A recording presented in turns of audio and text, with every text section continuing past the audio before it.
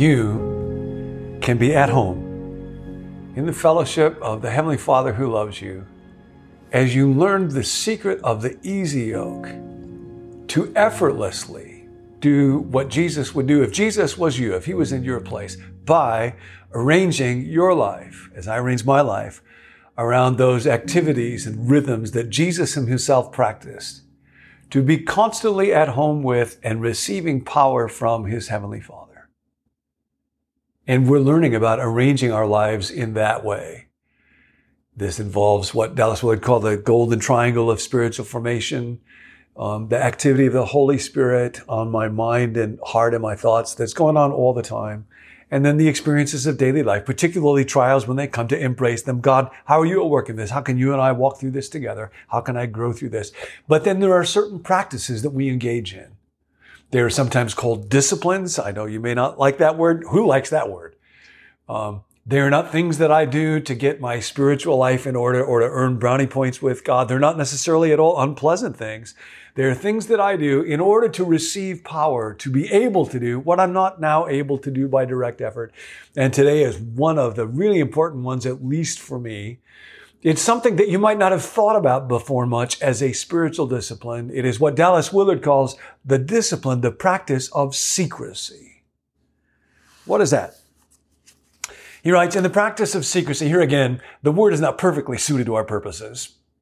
We abstain from causing our good deeds and qualities to be known. What we're abstaining from here is refraining from making sure people know what a good boy I am and what impressive things that I have done. We may even take steps to prevent them from being known if it doesn't involve deceit, to help us lose or tame the hunger for fame, justification, or just the mere attention of others. Look at me, look at me. We will often need the help of grace. But as we practice this discipline, we learn to love to be unknown. Now, for me, that phrase is a attention getter. Love to be unknown, and even to accept misunderstanding without the loss of our peace, joy, or purpose. Few things are more important in stabilizing our walk of faith than this discipline. In the practice of secrecy, we experience a continuing relationship with God independent of the opinions of others. That's why there is great freedom in this, as is always the case of spiritual disciplines. And then Dallas Willard gives a quote, and it's from Thomas à Kempis, written a long time ago, so the language is quite archaic, but it is so rich. I want to read it and invite you to just dwell in the words. Thou art not the holier, à Kempis wrote, though thou be praised, nor the more vile, though thou be blamed or dispraised. What thou art, thou art. What thou art, that what you are, you are. And that God knows you to be.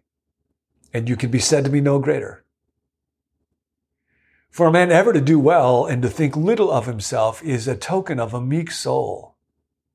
For a man not to wish to be comforted by any creature is a token of great purity and inward trust. He that seeketh no outward witness for himself. How great am I? Tell me. He who doesn't do that, it appears openly that he has committed himself all wholly to God. Now, why would I engage in this practice of secrecy? Well, I do it to be free, in particular from approval addiction. I do it to be free of the need for impression management, to make sure that I am in control of how you look at me and what you think about me. I don't know if you know about the Enneagram. I am what's called a 3 on the Enneagram, and that's the kind of person who wants to achieve and wants to accomplish. And there can be real good parts to that, but when it's unhealthy, then I live for the empty shell of the image that I convey to you. And I'm constantly thinking when I'm with people, what are they thinking of me? Am I impressing them? Right now, I'm talking to you as I look through this lens, but in our little cabana, I'm very aware of the fact that my friend Tim is right over there. And what's he thinking about this? How does he think about how it's going? How do you think about how it's going? I would flip that switch off if I could. I speak to people. Part of what I've done for many years is to preach. And part of what I always wrestle with is, how do people think that this is going? And if I can make myself not think that or feel that, I would do it, but I can't. That's why these spiritual practices involve what's sometimes called the principle of indirection. I cannot make myself free of approval addiction, but I can engage in a practice that can help me grow towards that freedom. And here, that practice is secrecy. Now, Jesus talks about that in the 6th chapter of Matthew, in the great Sermon on the Mount. The examples that he uses, they're just illustrative, are when you pray and when you give and when you fast. Back in his day, people could really impress others because they were deeply committed to spiritual life and the practice of faith in Israel. So those were attention boosters. In our day, it might be more around athletic accomplishments or vocation or finances or so. What Jesus says at the very beginning is, be careful not to do your acts of righteousness before people to be seen by them. That's that desire to live for the idol of impression management. And he says, if you do that, here's an idea. Do some really good stuff and don't let people know about it. Keep it a secret. So when you pray, instead of instead of letting everybody know about it, telling everybody, but when you give, instead of blowing a trumpet, and literally in his day, folks who gave would sometimes send people in front of them to blow trumpets to advertise. We'll have other ways of advertising our giving. Or when you fast, he says, just do it in secret. Now, that's not a law. In the Old Testament, David one time leads the people by giving for the building of a temple, and he lets everybody know about it, and they all celebrate. He is not contradicting what Jesus is saying. Jesus is saying, if you struggle with the need to impress other people, here's a useful practice. Sometimes do something good and don't make sure everybody knows about it. This is so fascinating. As he describes how this works, he says, because if you do something and then you make sure other people find out about it, truly I tell you, you have your reward. What is your reward? Well, your reward is this.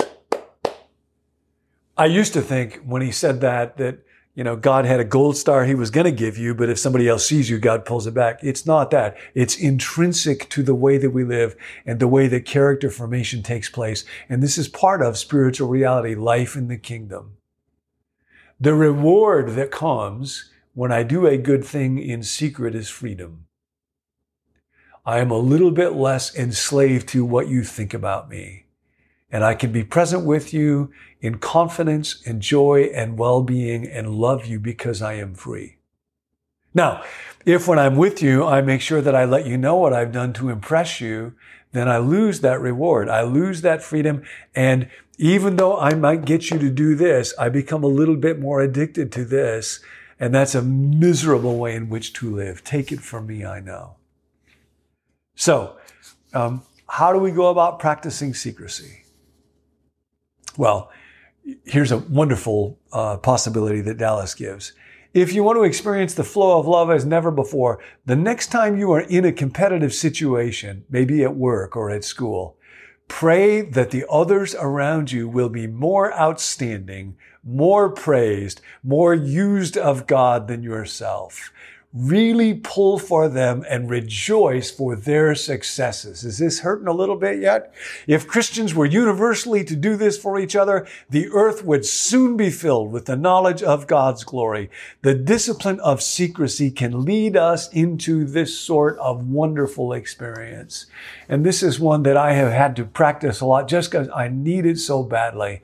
And I wrestle with the disease of approval addiction so much. So today, let the word be anonymity.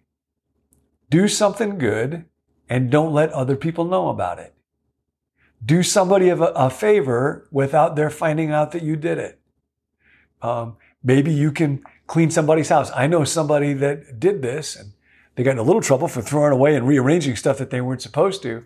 But it was a great anonymous gift to give. Write somebody a note without letting them know that you were the one that sent it. Give somebody a gift without letting them know that you are the one that gave it. Run an errand for somebody. get something for somebody that you know that they will love and just leave it on their doorstep or on their desk without a note saying that you're the one that did it. If you accomplish something, just practice accomplish something and not telling people about it. For me, sometimes this involves the biting of a lip until the blood flows. That's all right. Do something well, and then don't brag about it. This is the practice of secrecy, and it brings great freedom. And if this one isn't for you, we'll have another one tomorrow. Welcome home.